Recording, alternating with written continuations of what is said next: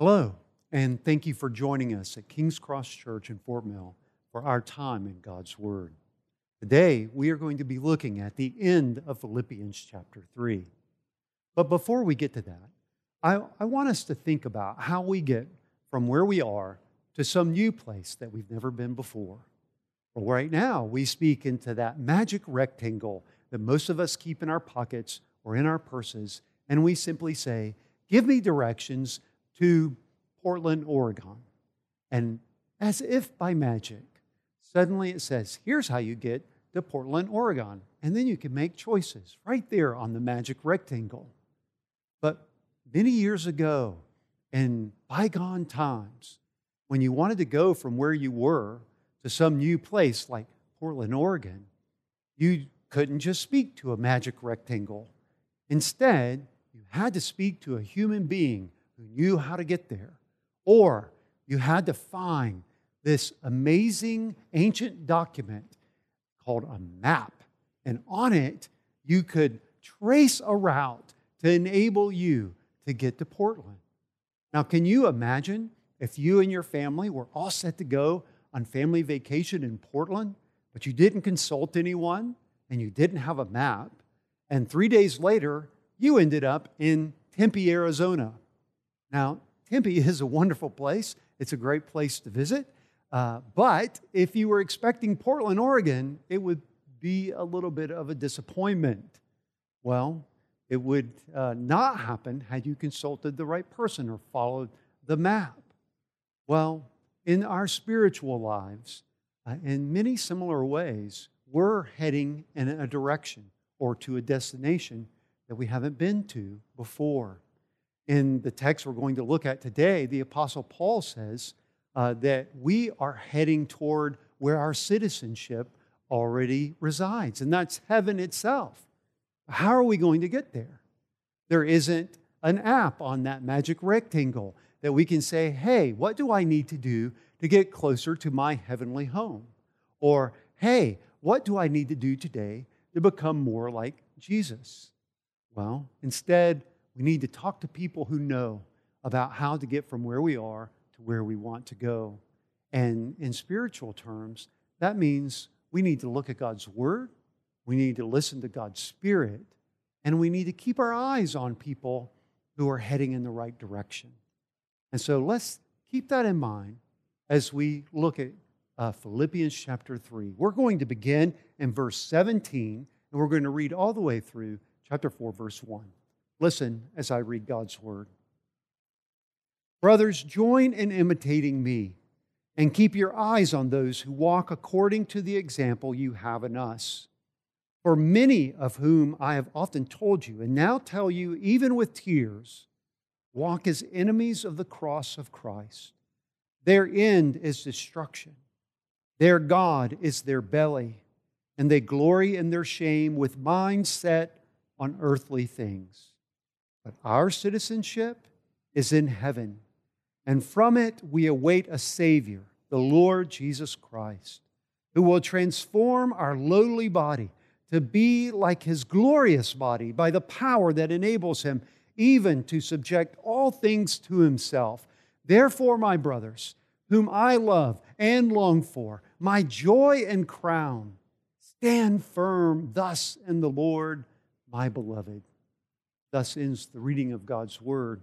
When we read it, we recognize our need for God's help. Let's pray. Heavenly Father, we love you. We thank you that you have given us your Word. Now guide us. Guide us with your Word. Guide us with your Spirit. And, oh Lord, use even me to guide your people toward this goal, to understand our citizenship in heaven, to reach the goal of our full enjoyment of it, and to enable us to become more like Jesus each and every day, including today. We pray in Christ's name. Amen. As we look at this text today, we're going to look at three different kinds of people. We're going to look at pace setters, we're going to look at deceivers, and we're going to look at citizens. But first, I want us to talk about pace setters. I pull that really from this first verse in our text, verse 17. Paul says, brothers, join in imitating me and keep your eyes on those who walk according to the example you have in us. Paul is saying to this group of people that he wants them to get to the same goal he's moving toward. And we can see his goal if we just look back to last week's message, or better yet, look back up just a few verses in Philippians chapter 3. And it says in verse 14, I press on towards the goal for the prize of the upward call of God in Christ Jesus. Where is Paul heading? He's heading toward his upward call from God in Christ Jesus, and he is doing it with all of his might. He says he presses and he strains, and now he looks to these precious Philippian Christians, and he says, I want you to get there too. He says, so follow me. Follow me. As I'm heading there, I want you to get there, and so imitate me, he says. Now that might sound interesting to us, that Paul would tell a group of people to imitate him. But it's not that unusual. Over in 1 Corinthians chapter 11, verse 1, the Apostle Paul tells the Corinthian Christians, be imitators of me as I am of Christ. Now, what does he mean by that? Be imitators of me as I am of Christ. Or here in Philippians chapter 3, brothers, join in imitating me. Well, now, last week we looked at what Paul says back in verse 12. He's not obtained the ultimate answer to everything spiritual. He isn't claiming to be perfect. He hasn't obtained all that he has, but he's heading in that direction.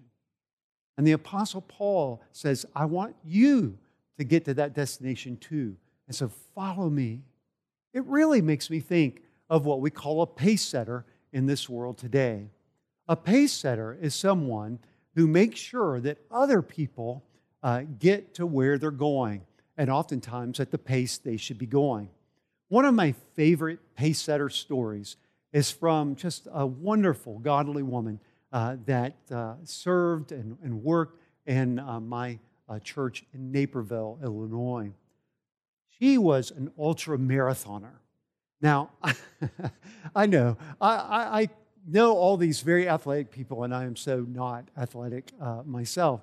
But yet she would run ultra marathons, which means you run way more than a marathon, sometimes 100, 112 and up miles at one time. And so when it came time for the local Chicago Marathon, well, she didn't really have to worry about just running a plain old 26.2 miles. And so, true to her character, she would serve. And how would she serve? She would serve as a pace setter. What that involved is they would hand her a sign that had a goal of a finish time on it. And I don't remember, I'm sure she's done it many, many times. But let's say you wanted to run the marathon in 4 hours, because that's a really good amateur runner goal. Well, if you wanted to get to that goal, you found the pace setter that was running along with a sign that said 4 hours. And that person was going to be sure to keep you on the pace needed to reach the goal of finishing the marathon in 4 hours. Now that's amazing. Was that person claiming to be perfect? Were they claiming to be the person that was the best runner in the world? No, they were simply claiming to be someone who would help others get to the destination they were going to in the way they hoped to get there. Apostle Paul is saying, I'm doing that for you. I am guarding myself and watching myself to such an extent that I am staying close to Christ in faith. I am watching my life, my speech, my heart in such a way that it is always pointed toward the upward call of God in Jesus Christ. And if you want to get there, just follow along with me. But what I love about this statement of Paul's, he says, I'm not the only one. There are others that are doing the same thing. And I think when he said this, he might have been referring to someone like Epaphroditus that he had already commended to the Philippians, someone who had served him while he was in prison. And he would have said, look, there's somebody going hard in the right direction toward heavenly things. Keep pace with them. They're a pace setter that are making sure that you're leading in the right direction. Well, what do you want to make sure is true of any pace setter? I think two things. One, that they're heading in the right direction in the right way. And secondly, is that they actually care that you get there. And there is no question when we look at what the Apostle Paul says that he cares about these people. Notice he began this part of the text by saying brothers, which could be interpreted brothers and sisters. It's a familial term of affection. But notice chapter 4, verse 1. I wrote, as I was writing notes about this text, that we could really it would very much be a bad translation, but it would get the idea across. We could say what Paul says this way: therefore, my dearly loved brothers and sisters, whom I love and love, my love and love, stand firm thus in the Lord, my beloved. Because every one of the phrases he uses is a term of affection. He calls them brothers, which can be understood as brothers and sisters. He says explicitly, I love you. He says, I long for you. He says, you're my joy. He says, you're my crown, which means that when we finally get where we're all heading, you receiving all that God has for you, that will be the victor's crown that I want, to see you accomplish the best that God has for you. He loves them. Now that is very important. When we today, who don't have the advantage of having the Apostle Paul that we can be in a relationship with, we need to ask ourselves, who is giving all of their energy to enjoy and move closer to Christ, and who also loves us? That's a relationship that will enable us to reach the goal of Christ Jesus.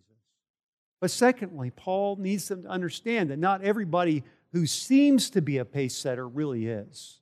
There are some people who want you to follow them, but they're going to lead you in the wrong direction. Now, here in our text, in verse 18, he talks about them as being enemies of the cross of Christ. Now, truthfully, we don't know exactly who these people were. Most writers don't believe they're anybody necessarily that's mentioned so far in the book. They're not people who are trying to make his life in prison harder by preaching the gospel in some way. They're not people who would be referred to as Judaizers, people who wanted them to participate in circumcision. And they're not just plain old non-believers. Why do we say that? Because it talks about them, Paul talks about them with tears. In other words, it breaks his heart who these people are and what they're doing. And that's the heart of a pastor who has seen someone go astray. He says they walk as enemies of the cross of Christ. What does Paul mean? He means these are deceivers, not pace setters, but deceivers. They look like they're heading in a good direction, but in fact, they're heading to a horrible one. To go back to our original illustration, they will not get you to Portland. They will get you to Tempe, or somewhere even hotter than that. And he calls them evil. He doesn't say it boastfully, or he doesn't say it thumping his chest. He says it with tears, because their direction and their encouraging other people to follow them breaks his heart. But he says, don't follow them. Now, we don't know who these people are that Paul is referring to, but we can identify people who are deceivers even in our world. He really gives us several questions that we can ask when we hear someone claiming to help us get closer to the Lord and get further toward our goal of enjoying Him forever. The first thing that we would ask is, what do these people that we're encountering, what do they make of the cross? What do they make of the cross? Now, when we ask that question, we're not simply saying, do they mention the cross? Do they wear a cross? Do they hang a cross up where they minister or have one like me in their home? What we're asking is the cross central to everything they teach and to everything they live? And what we mean by the cross is really just sort of a summary of the gospel. That is, that people are sinners. I'm a sinner. That I'm in need of someone to rescue me. That God in His love became a man and humbled Himself, as Paul writes in Philippians 2, humbles himself even to the point of death on a cross, which is humiliating and shameful in that world, and then rose from the dead to show that his death had effect. It enabled people who were separated from God because of their sin to be made right with him. Now, let's face it, that kind of message isn't a feel-good kind of message. It's not a positive, happy thing. When we hear it, it's a little bit offensive because it offends our pride. Because internally, we really do believe we're good enough. Or if we're not now, we will be if we really work hard at it. And the Apostle Paul says these deceivers are enemies of the cross of Christ. Why? Because they won't make much of that. They downplay sin. They downplay our need for repentance and faith in Christ. And you know what? Even today in the church, and I don't mean any one particular denomination or part of the church, I mean all over the place, there are deceivers who minimize the cross. They boil down Christianity into basically a sign-up sheet, or worse yet, something you get by getting enough spiritual merit badges. And Paul says, don't follow after them because they're not pace setters, they're deceivers. But secondly, we would ask, where do these teachers that we might entrust ourselves to, that we might follow along with, where do their pleasures lie? See, for the Apostle Paul, he said, everything that I used to think of as significant, I now count as rubbish that I might gain Christ, that I might know him. He says these deceivers have another God altogether. Notice what he says in the text. He says their God is their belly. Now, what does that mean? Does that mean that they love eating? No, it means they are completely controlled and motivated by their appetites. And he doesn't just mean appetites in terms of eating and drinking. He probably means something very similar that he says in Colossians in chapter 3, verse 5. The Apostle Paul writes, "Put to death, therefore, what is earthly in you, sexual immorality, impurity, passion, evil desire, and covetousness, which is idolatry." You see, Paul says, be on the lookout for people who sound like they're saying things about Jesus and how to become more like him, and seem to be going in a direction that helps us enjoy eternity with him. But in reality, their passions are all about the pleasures they can enjoy. Now, they may not be as wanton as the first in the list in Colossians, but they very well may be covetousness. That really what they're pursuing is that bigger building, that bigger home, that bigger car. You know, I remember hearing when I was a kid, not in the churches where I attended, but sometimes on the radio as I delivered papers as a high school student, I remember hearing preachers who talked about visualizing that brand new expensive car in your driveway.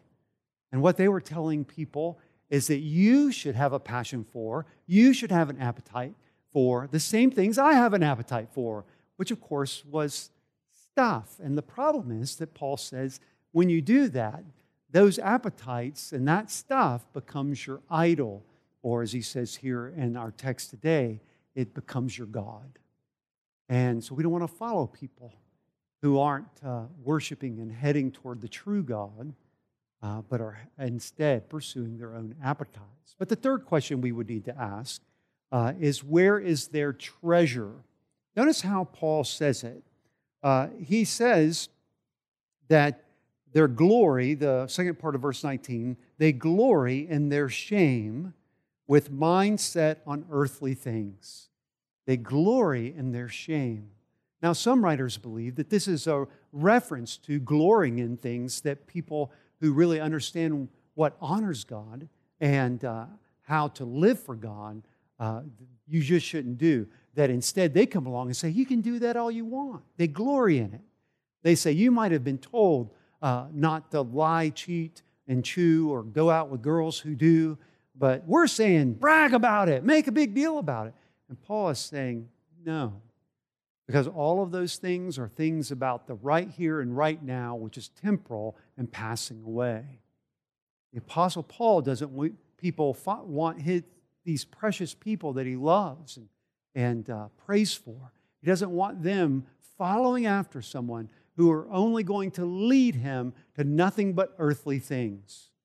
You see, if our treasure is all the stuff we can have, get, and enjoy in this world, we will never be drawn to a deeper relationship with Christ, and we will never be drawn to enjoying eternity with Him. Why?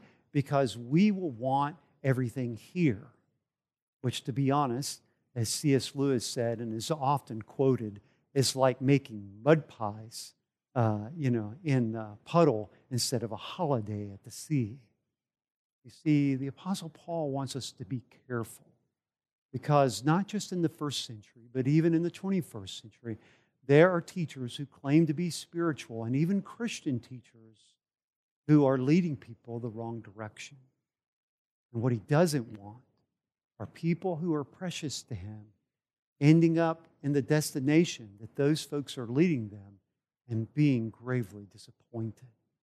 He says, so watch out for those people. But thirdly, he talks about being a citizen.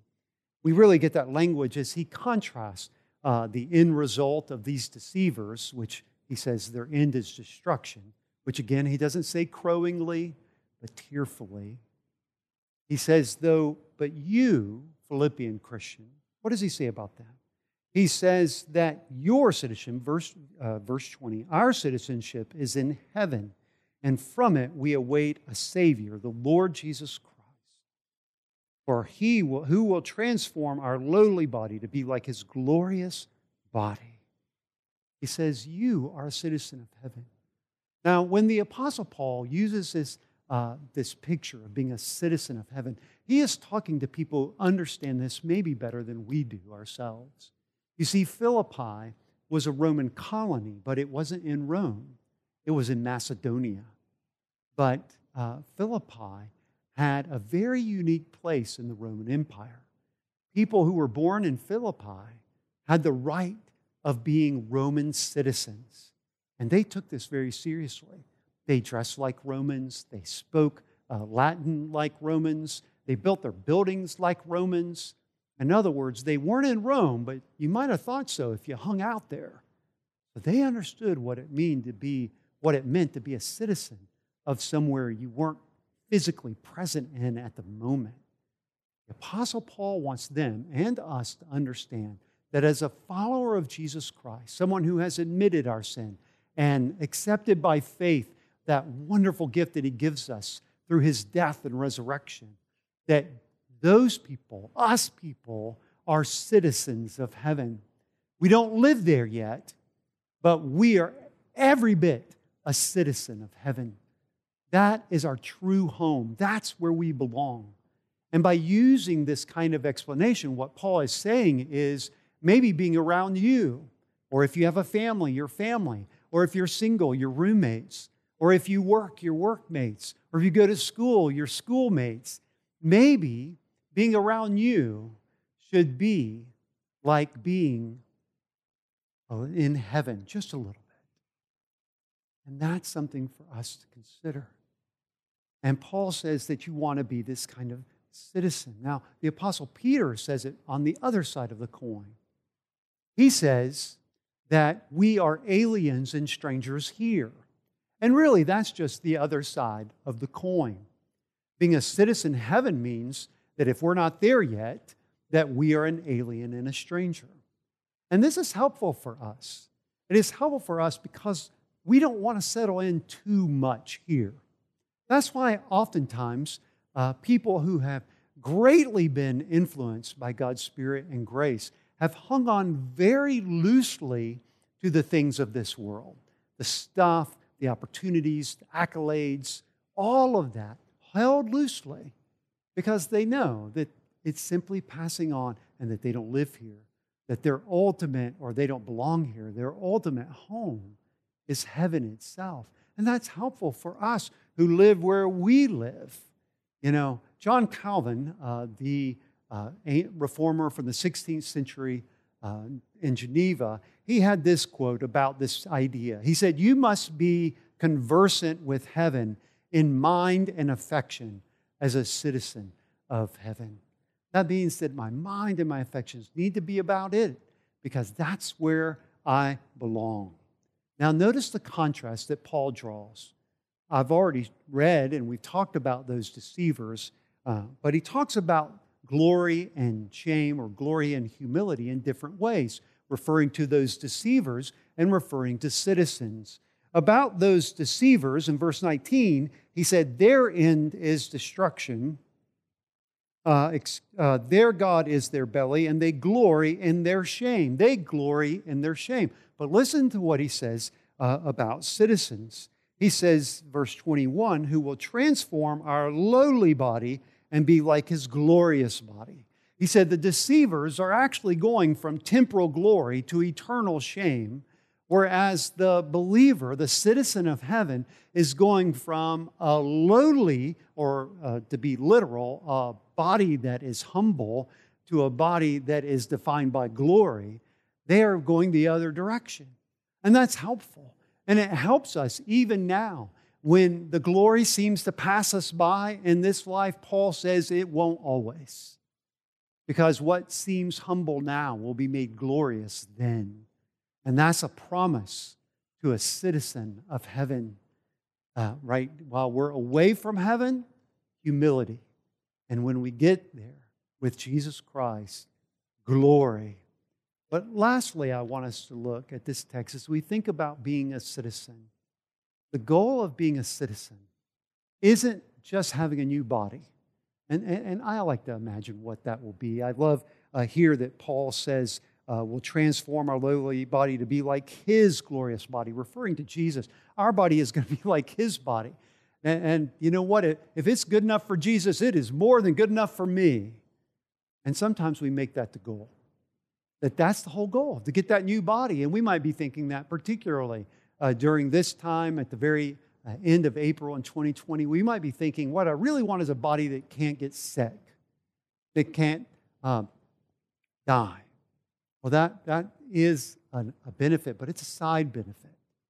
The real benefit is getting what Paul calls here in this text, our Savior, Jesus, the Lord Jesus Christ. Now, I want us to understand that for the people in Philippi, they served as Roman citizens under a Caesar who called himself sometimes Savior. Now, I'm pointing this out because the word Savior is actually not a very common word in the Pauline writing, believe it or not. This title he gives to Jesus here for them to understand their true hope isn't Caesar. He is not the one who will save them, but it is Jesus. And that Caesar is not Lord, but Jesus is. And that's very important. It's important for us even today, even though we don't have Caesar today in our life claiming to be Lord and our Savior. I think sometimes we treat other people and situations like they could be. I remember a song years ago that talked about not looking to Washington to be a Savior for you. But sometimes we do. We could say there are people who look to Wall Street to be their Savior. There are people who look to their children and grandchildren to be their Savior. There are people who look to their 401k to be their Savior. There are people who look to the many wonderful doctors who are researching cures to this terrible virus to be the Savior. But Paul reminds us there's only one Savior. There's only one who will really save. And it's the Lord Jesus Christ. And this is important.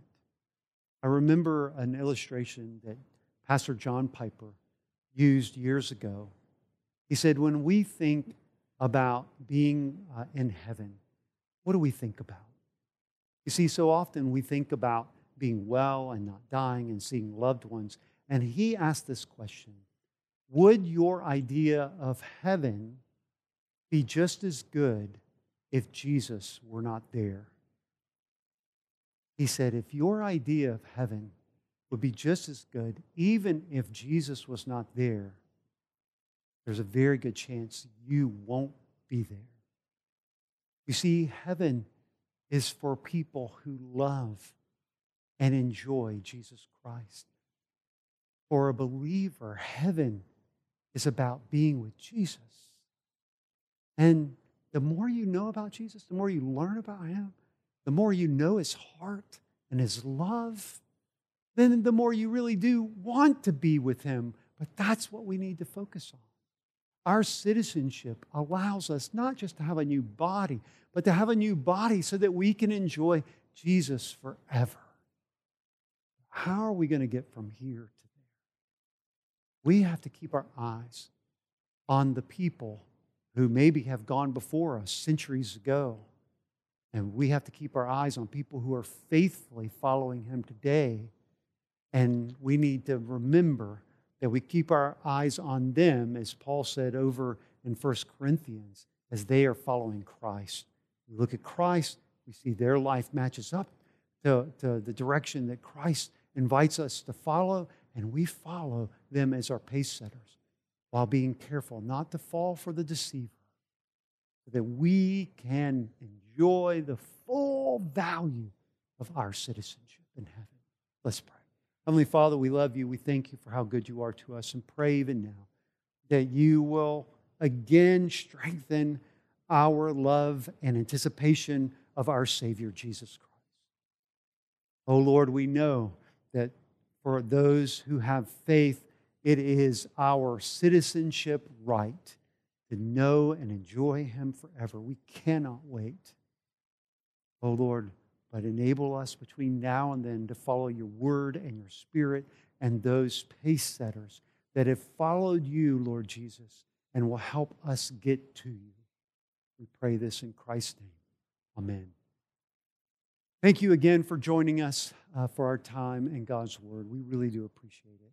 Now, the time is getting on, and some churches I know are opening up. And if that's true praise God. I'm glad you're able to worship safely with God's people. We at King's Cross have just found out that the facility that we rent is going to be allowing us back in, most likely, Lord willing, June the 7th. And so we look forward to being together safely for worship on June the 7th. Now, if you are still separated from your church body on Sundays because of this coronavirus, I encourage you again, make sure you're giving to your home church and supporting them. And if you want to be a part of the mission of King's Cross, well, we would love most if you came and were part of us physically with your time and energy and all the gifts and wonderful things that you would bring. If you want to financially be a partner with us, obviously that will enable us to accomplish our goal as well. But people are more important than their money. And either way, we pray that God will bless you. And that's why we have a blessing. At the very end of each message, we have this blessing. May the Lord bless you and keep you. May the Lord make his face shine upon you and be gracious to you. May the Lord lift up his countenance upon you and give you peace. In the name of the Father, and of the Son, and of the Holy Spirit. Amen.